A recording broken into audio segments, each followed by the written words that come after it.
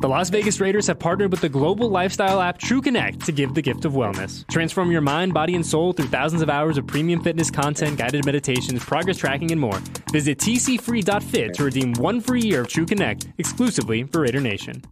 How powerful is the Cox network?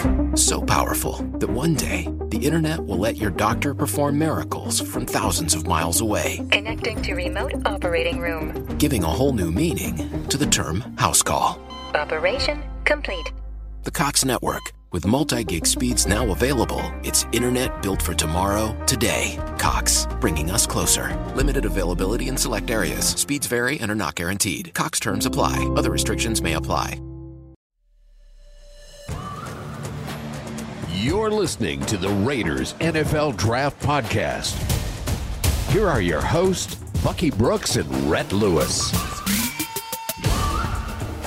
All right, friends, the Super Bowl is now in the rear view with the Chiefs repeating as champions, and now the race is on to get to the mountaintop next. Welcome back to another episode of the Raiders NFL Draft Podcast. I'm Rhett Lewis alongside Bucky Brooks, and we've got your weekly look at the draft conversations that are dominating the sports world now, especially since the Super Bowl has come and gone, Bucky. And you know what I think is kind of interesting here is if you were watching Game Day Morning on NFL Network, like I was on Sunday, you saw Max Crosby go up to the desk and chat with the guys and, said he hopes the Chiefs win so that they can be the ones to knock the Chiefs down. And Max got his wish. So now the race is on, baby. Here we go. Yeah, the race is on. And what's so telling about that is not only Max Crosby's desire to want to knock off the Kansas City Chiefs, that's the way that the Las Vegas Raiders have to look at this. Yes. It has to be, before you can think about being a Super Bowl champion, the number one thing you have to do is build a team that can win the division. And because the Chiefs reside within the AFC West, if you build a team to win a division, you ultimately are building a team that can win the Super Bowl. So this is great. It's great that Max Crosby has his eyes set on Kansas City, but it's also probably reveals that Antonio Pierce and Tom Telesco also have an eye on the Kansas City Chiefs. And want to build a team that can topple them. Yeah, and we talked about that a little bit in our last episode about how those, the 49ers and the Chiefs got to where they are, squaring off in the Super Bowl and how those teams were built. And the Chiefs did a tremendous job building their roster through the draft, especially on the defensive side of the ball, where they drafted a number of key contributors this year. And we saw that play out on Sunday. And it's no doubt something that the Raiders could look to do and will look to do here. I mean, that's obvious. Every team's trying to make those types of decisions. But what I do want to get into here is, the fact that we're at a very specific time in the draft process where all-star games are behind us. And we've spent the first 2 weeks in our first 2 episodes here this season really talking about those moments. We've got the combine coming up in about 3 weeks. And so we've got the next 2 weeks here on the Raiders NFL Draft Podcast to really dive into the top names at each position. Good news for everybody listening. Bucky has certainly done just that, which you can find over on NFL Network, Bucky's top 5 positional rankings, which is always must read, especially this time of year as everyone's still trying to get familiar with the names that we're going to be talking about for the next 3 months as we await the draft in Detroit in late April. And so over the next 2 weeks, we're going to take a look at each side of the ball, each position group on each side of the ball. And then we'll have a big-time combine preview for you coming up in 3 weeks as we get ready to kick off that event from Indianapolis. So this is a great time to get to know some of those names that you're really going to see in that coverage on NFL Network and everywhere at the Combine in Indianapolis. So let's start today with the offensive side of the ball. And we've touched on this a little bit with some of the big name quarterbacks. And we'll go back into that now that we have an idea of where you're going with your rankings. Now, look, as you get more familiar with these prospects and you watch more tape on them and we talk to more people around the league, you might have a little fluctuation here. And that's kind of what this process is all about, right? As you look, you want to lay out the groundwork here. You want to keep digging in over the next couple of weeks. And then you'll, that last ranking that you have, come out whenever that is closer to the draft, we'll have a much better idea of where we stand, right? Yeah. So what I've always wanted to do is you kind of want to mimic the process that front office utilize as they're running up to the draft in the off season. So what is probably happening at what is happening at a bunch of different front offices around the league? They're entering into what they call their pre-combine meetings. So right around the week leading up to the Super Bowl, all these teams will bring in their scouts. They'll get together and they'll begin to put together their preliminary draft board. So they have guys on the board. They've looked at the tape. They've started to have some of the conversations about their background and those things. And so it's just not a concrete board, but it's just kind of like, hey, here's a starting spot that we can look at. Here are the names that we need to know. So when we go to the combine, here are the guys that we want to talk about, touch on, make sure we get all of the background info to put the pieces of the puzzle together. So that's where I'm at in the process. Nice. Had exposure Love to that. these guys. And you've looked at the tape. You've done that. You've had conversations with some of the scouts around the league. But as you get closer and closer to the draft, you begin to kind of hone in on where these guys need to be on the respective board. All right, I love that part of the process, right? Because it does give us a real kind of accurate feel for how things are going, in draft rooms across the league. And so, let's kick this thing off here. And as we go through each position group and we look at these rankings, when we get down to it, let's throw in, a real, a Raiders fit from each of these position groups, depending on, where they might end up going, right, with that first round selection. So let's start with the quarterbacks. I'll lay them out here. Tell me what sticks out to you. I'll probably follow up a little bit, and then we can identify a fit that would work for the Raiders with each one of these position groups. All right, so with the quarterbacks, no surprise, you got Caleb Williams at 1, Jaden Daniels from LSU at 2, Drake May from UNC at 3, Michael Penix Washington is number 4, and then J.J. McCarthy at 5 with Bo Nix just on the outside looking in. So lay that out for me, and then let's see where we land. Yeah, so this list may initially come off a bit controversial because the conversation that we've had for most of the college season has been Caleb Williams 1, Drake May 2. Could Drake May overtake Caleb Williams to be QB1 in the draft? Jaden Daniels threw a monkey wrench into everything by having a fantastic season at LSU. When you watch him play, I'll say this, Caleb Williams and Jaden Daniels had better final seasons than Drake May. And so if it comes down to the tape and how guys perform, Jaden Daniels deserves to be over top of Drake May. When you look at Jaden Daniels and what he did during his Heisman Trophy winning campaign, he was phenomenal. The way that he runs it, the way that he throws it, he's a true dual threat player at the position. When it comes down to what may scare you off, the slender frame. Like he's just kind of slender, kind of skinny. So you wonder how that is going to hold up. But in the toughest conference in football, he lit it up as a thrower and a runner. So to me, he deserves to be number 2. That's it. Drake May is the prototypical prospect that everyone wants as a franchise quarterback. Size, demeanor, instincts, athleticism, all of that stuff. He has all the talent to be one of the best, to arguably be the best quarterback to come out of this draft class. But hasn't done it consistently. And in a game where wins matter, he doesn't have a signature win in the past 2 years as a starter. And I know we talk about quarterback wins being a team thing, but there's something to watching your quarterback win. We just saw Pat Mahomes kind of win a game looking like Michael Jordan. There's something to that. And so that's why Drake May is 3rd on that list. So that's how I broke down the first 3. Yeah. No, I think that makes a lot of sense. It's hard to deny the production that Jaden Daniels put on tape this year. Like it just for everybody who's, putting him up there at 2, I certainly get it. I think that at number 1, Caleb Williams is starting to suffer from the fatigue of being the wire to wire number 1 guy, right? Yeah. We've been talking about him as a number 1 guy for more than a calendar year now. And so I think you're starting to see, and obviously the production this year didn't match the expectation. Now, there were wow moments, right, littered throughout the year, but people are going to turn on that Notre Dame tape and be like, holy smokes, we're going to take this guy number 1? Yeah. Well, yeah. I mean, one game does not make a player or break a player. And he's got enough moments that make you just go, holy smokes. Like, there's Patrick Mahomes type stuff in there. And I think that's a word and a comparison we're going to hear a lot about, understand it. But I think the one thing that people keep coming back to is, well, he doesn't play within the structure of the offense. He plays off schedule. He doesn't play on schedule. Well, I mean, do you think that means he can't? Because I don't necessarily buy into that. I think with the right play caller, the right playmakers, and the right system around you, I think you're going to find that Caleb Williams has all the tools to play within the system.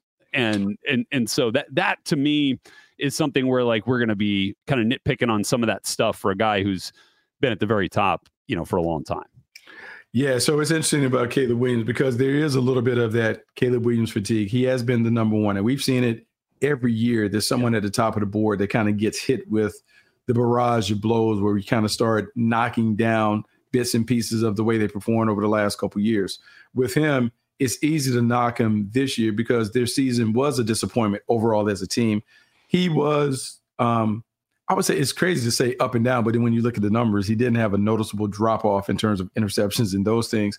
But he did play a little loose this year. He was off schedule a ton. And some of that, I would say he was big play hunting as opposed to playing the offense.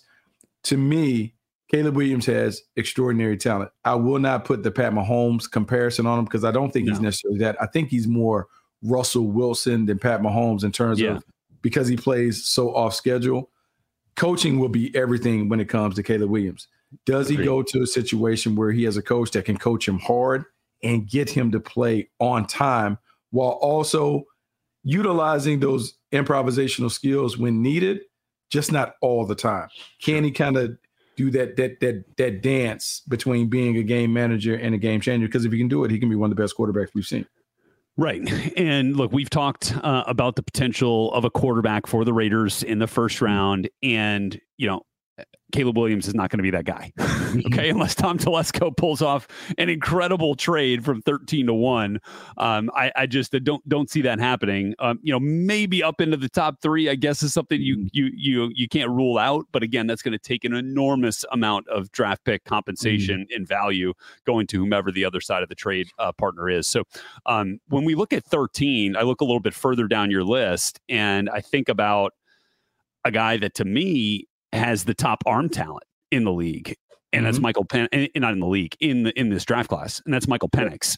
I think that Penix's arm talent is something that would have made the late Al Davis like just absolutely salivate over. Like that kind of player, that kind of talent, that kind of prospect. It feels like a Raider to me. Where do you see the best fit for the Raiders from this quarterback group? So I think the conversation, obviously you discount, you remove the top 3, Williams, Daniels, and May. Those guys won't be in the conversation if the Raiders stand pat. So now the conversation is about Michael Penix, J.J. McCarthy, and I would say even Bo Nix. So Michael Penix, you're right.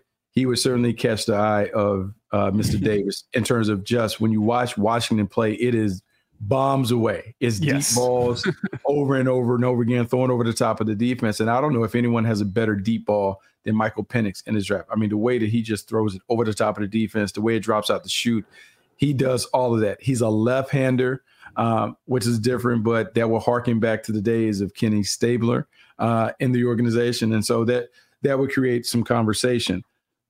Injuries are everything, right? The fact that he had, 4 season-ending injuries during his time, that is going to be a big conversation. The slender build is also, like in terms of lower body, he's just not a bulked-up guy. And so you wonder, is he going to be able to last, and can he be the durable franchise quarterback that you want at that position? That's why J.J. McCarthy and Bo Nix, the conversation is really interesting. J.J. McCarthy is like the ultimate winner. Only lost 1 game during his time at Michigan. People will say, but they didn't really run it through him. They ran the football. He was kind of a complimentary piece and those things. Doesn't mean that he can't do it. And so J.J. McCarthy reminds me a little bit of the conversation that was around Justin Herbert when Herbert was coming out. Yeah. Justin Herbert played in an offense where they really kind of kept him confined because they wanted to run it. They wanted to preserve him and those things. But Tom Telesco was able to see the talent. He unearthed a gem, and maybe J.J. McCarthy's athleticism, his arm talent, winning pedigree, maybe Tom Telesco is able to dig a little deeper and say, this guy has the traits and the qualities that we're looking for. And if we put this in the right system with the right people around him, he can flourish. Because remember, Justin Herbert hit the ground running, and no one saw that coming. Despite what everyone says now, revisionist history, no one saw that. Maybe J.J. McCarthy ends up being the right fit because of the talent, the tools, and all of the intangibles that he brings to the table. Yeah, and then it's also about what's the board look like at that point, right? You got the Vikings at 11, who could certainly be in the market for a quarterback with Kirk Cousins going into free agency. The Denver Broncos could certainly be in the market for a quarterback. As you were kind of mentioning, the comp for Caleb Williams is probably more Russell Wilson. Russell's likely on his way out of Denver, and then you get the Raiders at 13. Saints at 14 could make a move up if they want to make sure they get their guy, for the long haul, even though Derek Carr is still under contract. And then, the Seahawks at 16, I think would be one to kind of follow as well in the potential for a move for a quarterback. So all those things will factor in. Let's move to the running backs here, Bucky, and I'll run through this and then just give me hit a highlight for me with this group. And I don't know that any of these guys are going to be first round players. I doubt that any of them are a part of the thought process at 13. But who knows? We'll see. We start with Jonathan Brooks at Texas, who was banged up and got injured during his final season there in Austin. Trey Benson from Florida State. Blake Corum, arguably the most productive running back in the country and in this draft class with what he's done at Michigan. Bucky Irving, explosiveness there from the running back spot out of Oregon. And then Audric Estime at Notre Dame. A lot of production in South Bend for Estime as well. And then your outside looking in is a big bruiser type of a back in Braylon Allen at Wisconsin. So what stands out most to you about this group? So this group doesn't feature the pizzazz or the splash players that we've seen in the past. I don't think there's a first rounder in the group. The value is probably in the second and third round where you can find a back that can come in and give you contributions. I think what you're looking for, if you're the Raiders and you move on from Josh Jacobs, who's a complement to Zamir White? Is that complement someone that is more like him, or is it someone that's drastically different? If we think about the guys that are kind of like him, Benson would be in that mix in terms of like just being able to do it in between the tackles, have some flash and dash to his game. Blake Corum to me is just kind of like the productive, steady workhorse. Yeah. Not a lot of flash, but man, I will say this though, his ability to get in and out of cuts and lanes, the jump cut that he's able to do. I mean, you can hurt yourself trying to do those things when he gets all the way to the backside on some of those moves.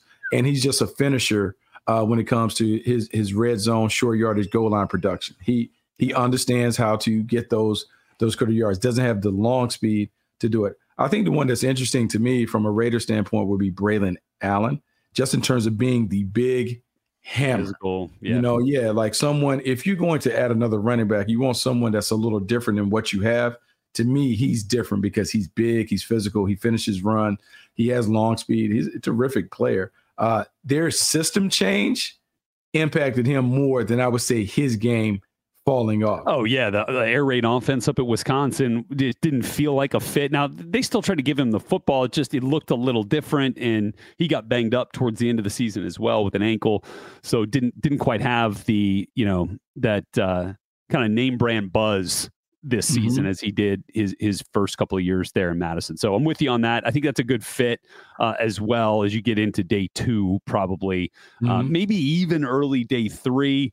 Depends. Like you mentioned, Blake Corum, I'll be curious to see how teams view him, considering where Chase Brown from Illinois ended up going last year in the draft, all the way down in the 5th round of the Bengals. I think he's better than that draft slot, but that was how the league felt about the running backs in that range. And I think he's going to be a really good player in Cincinnati. Had that crazy production, kind of the way Blake Corum did these last 2 years. So I'll be curious to see, how the league views Corum as well. Let's move to the wideouts. And this is a star-studded position, no question. I mean, these guys, your top 5 guys could all go in the first round, which is pretty special. Marvin Harrison Jr., obviously at the top at number 1. Rome Odunze at number 2 from Washington. Who our collective buddy Daniel Jeremiah gave the exact same grade to both those guys, which tells you, how the community really feels about Odunze and not just Marvin Harrison up there at the top. Malik Neighbors not far behind at number 3 out of LSU. Keon Coleman's Florida State, big target and big time production in his only season there at Tallahassee after transferring from Michigan State. And then Brian Thomas Jr., which is kind of interesting, like could kind of end up as like the Justin Jefferson, right? Going back to 2019 when Jamar Chase went off, right? And ends up, the following year after the COVID opt-out being the first LSU wide receiver off the board. Jefferson, came a little bit later to the Eagles. So I like this group a lot. I think they're all first round type of talents. How do you kind of characterize this group? Yeah, it's a really good group. And what we're seeing, there's so much talent at the wide receiver position that, yeah, you can take one of these guys in the first round, but you also can come in the second and third round and get guys that are going to be quality players. I think when the league and the scouting community looks around and they see the guys at the top of the board, like a Puka Nacua, who was a fifth-round pick, to have immediate success, you can look for some of those guys. But as we talk about those guys at the top, Marvin Harrison Jr. to me is interesting because he reminds me a lot of Larry Fitzgerald. Good route running, solid hands, kind of does everything really, really well, which is why people have had him in the conversation as maybe being the best overall player in the draft. And the Cardinals pick at number 4. Yeah, and Odunze from Washington, you brought up the Jamar Chase thing. Yeah. He reminds me of Jamar Chase. He reminds me of a guy who is kind of like that physical player that is, yeah, he can run routes, but he just kind of overwhelms you. Great ball skills. Yeah. Catches all the contested catches he comes down with. He has a physicality to his game that you see. You see punt returns on occasion. Just a great runner. Malik Neighbors, another one. LSU just turns him out. He's just the next one to be able to do a route runner, catches it, explosive and dynamic in space. He's terrific. Keon Coleman, to me, is just the 50-50 ball specialist. You're going to throw it up. He's acrobatic. I don't know how fast he runs, but he's a guy that's kind of always open because of how he can win, kind of like DeAndre Hopkins in terms of like how he just does it. I'm covered, but I'm not covered because I win the 50-50 balls. And we talked about Brian Thomas, just another one. Yeah. For the Raiders, I don't think wide receiver is a position of need. I guess not in the first round for sure. Yeah. Yeah. If something happened, maybe like they move on from like a Hunter Renfrow or something. But the guy that we have to keep an eye on, Ladd McConkey, I'm thinking about someone who could fit, like, man, this guy is just such a good player. He tore people up down at the Senior Bowl. He's been tearing them up in the SEC the last couple of years. And I mean, just you look up and he just gets open. He has some swag to his game. He is just a really good player. I could see him being a guy that you think about trying to fit in, working over the middle of the field. McConkey can certainly do it. Yeah. And then, a little bit further down the road, a guy that we really loved from the Shrine Bowl, if there is, some transition at that slot position, a guy like Malik Washington from Virginia, who had that massive production, right? Over 110 catches, 1,400 plus yards in his only season there at UVA, could definitely be one to look at. And I think will really turn some heads at the combine, not just in the testing, but in the route running portion. They see how fluid he is, how explosive he can be, kind of working, zones and, running those option routes and trying to find and make himself available for opposing quarterbacks. All right, let's move to the tight ends here, Bucky. Obviously, Raiders probably feel like they're in pretty good shape there with Michael Mayer and what he put on tape his rookie season from a year ago, the second round pick out of Notre Dame. But let's have some fun with this group here, just for the sake of thoroughness. I mean, Brock Bowers, kind of like Caleb Williams, has been the guy we've been talking about, it seems like, for 2 years. You've got him at number 1, Jatavian Sanders at number 2 from Texas. Cade Stover's a guy I really like, kind of a throwback type of tight end at number 3 out of Ohio State. Theo Johnson staying in the Big Ten at Penn State, down at the Senior Bowl was there. So was A.J. Barner from Michigan, who played this last year in Ann Arbor after beginning his career at Indiana. Obviously, I knew him very well, saw him a bunch. Really kind of improved his game as a blocker this last kind of year and a half, really. So trying to become more of a complete tight end. What do you like about this group? So this group is interesting because you have the one guy at the top that's the headliner, and Brock Bowers, like just a special talent, a guy who can do it from a traditional standpoint, but also has the ability to go in space. Like he is like everything. He's your all-around tight end that you look for.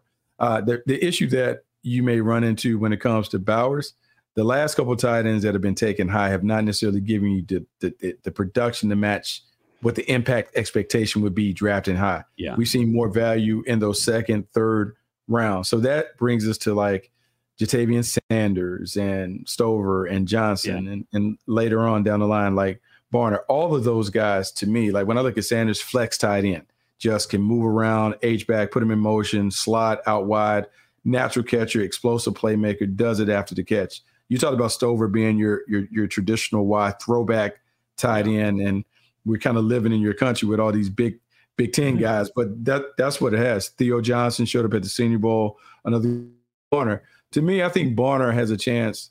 It was funny because last year going through it, I remember looking at Laporta. He's not the same player as Laporta, but I remember looking at Laporta like, man, like this is a good third, fourth round player. Then you see him go up or whatever. I think teams are going to find more value in tight ends because you're seeing how people are dominating over the middle of the field. The Ravens doing it with Mark Andrews and Isaiah Likely. Sam Laporta having a great season right away. The Packers being able to get production from their young tight ends. All of these guys, I think, will get pushed up. Barner's interesting to me. You obviously know him, having been around him at Indiana. I think he's one of the rare guys that has the ability to maybe play Y or flex as a pro. I think in a multi tight end system, the improvements that he made being exposed to the different stuff in Michigan, I think he is a unique player, being able to kind of move between being a traditional tight end that's attached to the tackle to also being a guy that can line up in the slot and move around and do some of the cute stuff that you do at the move tight end. Great points. And that's some of the nuance of that position. And again, there's only a handful of teams that really operate with that one stud tight end. Right. And so that, you can bring a couple of different guys into the mix here. Now you start to really, kind of open up the options, for your offensive play caller and your offensive scheme.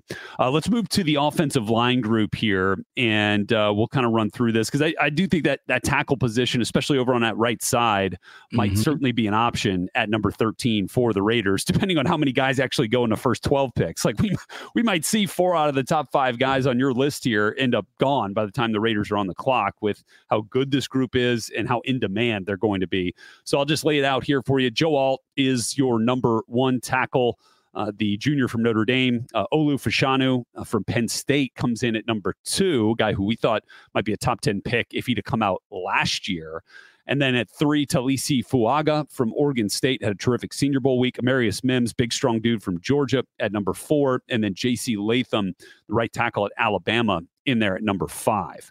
So, if we are talking, and then the guy that you are keeping an eye on, Troy Fatanu from Washington, very well thought of with his work in Kalen DeBoer's system up there in Seattle. So I remember being on the sideline of the Indiana-Penn State game this year and was talking to some scouts that were down there, obviously to see, a ton of talent that Penn State had, especially Olu Fashanu. And I was, kind of talking to guys. I was like, all right, is Olu still the top tackle out there right now? Because I don't think he had the year that we maybe expected him to have. I think the potential's still there. He's still super young, right? And he's 20 years old. So there's still a lot of room to grow. But unequivocally, I was standing with 3 different guys from 2 different teams, and they were all like, absolutely yes. Like, yes, Olu, yeah, you want this guy. This is the type of player, with the type of potential and talent that you want to be one of your building blocks. So let's talk about how you kind of came through that process with those top guys. And then is there one that you see as maybe a fit for the Raiders if that's the route they choose to go at 13? Yeah, it's an interesting group. You have your talent, you have your technicians, you have your mauler brawlers, you have everything that you look for. This is one of the more talented groups of offensive tackles that we've seen. Not necessarily guys that, these are all top 10 guys, but man, I think it's just a solid group of first round talents, meaning these guys can come in, they can start on the right or on the left and kind of lock down that position for years. And Joe Alt from Notre Dame, you just talk about a technician. Notre Dame has done a good job of producing offensive tackles and offensive linemen for years. He's the next one that'll come out of there and have a 10-year career just being a solid player. Whether it's a zone blocking scheme or gap blocking scheme, he fits in. He's really efficient with his footwork and hands. Just a really solid player. Plug and play. Don't worry about him when he goes in there. You talked about Fashanu, and the thing about Fashanu from Penn State, he has the tools, physically gifted. Just the length, the athleticism, the tools. It's not always pretty on tape because the technique still needs some refinement. But in terms of how you draw them up, he looks like they should look when they come off the bus. He is terrific. With time, I think he's going to be an outstanding player. Fuaga is the mauler brawler, the nasty one, the one that, just moves the furniture around in the living room with his physicality and toughness and just overall strength. He, to me, though, much like Penei Sewell upgraded the Detroit Lions while adding some nastiness, he kind of has some of that in his game. Not quite the athlete that Penei is, but he's just a good player who can do it. Amarius Mims is just I'm bigger than you and I'm going to whoop your tail because I'm bigger and stronger, and that he's kind of like the bully on the block who was able to get it done. And then J.C. Latham, another man, just really good player from Alabama, has been well taught, well schooled, all of that. I think when you're the Raiders, you're hoping at 13, Fuaga somehow makes it to you. Yeah. If he somehow can kind of slip through the cracks, to me, he would be a great fit. Or you pop up a couple of spots, do you feel like you got to pop up to 9 to maybe get him, because he's the one that fits. After that, and AP they wanted to beat people up. They really wanted to kind of run through people at the line of scrimmage. So that leads me to believe if he's not there, then you begin to have the conversation when it comes to Mims and Latham being there or whatever. Are they going to maul and brawl? Are they going to run you? How are they going to establish it at the point of attack? But interesting prospects that are going to be available for the Raiders. Great one. At this tackle group is arguably the best group in the draft. I mean, I think we're going to see some major numbers of these dudes coming off. Let's finish out with the interior offensive linemen here. This is a group, again, they're not going to be as highly sought after as the tackles, but still some real intriguing prospects here. Graham Barton gets the nod as number 1 for you from Duke. Jackson Powers Johnson, probably the top center in the draft from Oregon, comes in there at number 2. Cooper Beebe from Kansas State at number 3. Christian Haynes from Connecticut at 4. And Zach Zenter, who unfortunately broke his leg in that regular season finale against Ohio State, wasn't available for Michigan in their national title run, but was widely considered the best offensive lineman of a group that was really dang good these last 3 years. So quick thought there on that group and maybe one a little bit further down the line that the Raiders might end up with. Yeah, so when you look at this group, it's important when we talk about offensive guards and centers. A lot of times these guys are swing players, guys that have played outside and inside and those things. Graham Barton, to me, got the nod when I talk about interior offensive blockers because he started his career as a center at Duke and then bumped out wide, played left tackle for a few seasons, but now he's projected to make a move back inside. When you have like the position flexibility that he has, you have the experience that he has, man, 2,500 plus snaps as a starter in college football. Man, you got to love him. I think he can start a center, he can play guard, he can play tackle in the right system. He's intriguing. Powers Johnson is just a pure center, just a pivot, highly recruited, lived up to the hype during his time at Oregon, like a bit of a one-year starter, but man, he just finds a way to get it done. Great motor, great toughness, great tenacity. He just finds a way to win, and I like that. Chris Haynes from UConn is interesting. Supersized mashes at the point of attack, just kind of a road grader, great length, super explosive when it comes to the strength. Another plug-and-play player at guard. He might be the best pure guard in the class. Those other guys are a little more projected, but he is, man, just a physical guy at the point of attack. Yeah, it's a good group. It really is. And I think there's some real value there probably especially as you get into day 2 with those interior offensive linemen. All right, so that's a look at the offensive position groups there as Bucky's laid it out with those top 5 players. Again, you can find that list over on NFL.com. We'll get to the defensive players next week. Edge rushers are going to be well thought of in the first round, so we'll hit those guys and talk about some of the other players on the defensive side of the ball who could end up as major impact dudes. All right, Bucky, we're continuing down the line here, man. And so always a pleasure. Get the chance to talk some draft with the Raiders Focus. And I look forward to being back with you guys next week. So for Bucky Brooks, I am Rhett Lewis. We will catch you next time right here on the Raiders NFL Draft Podcast. Thank you for listening to the Raiders NFL Draft Podcast. Make sure to subscribe to the Raiders Podcast Network wherever you get your podcasts.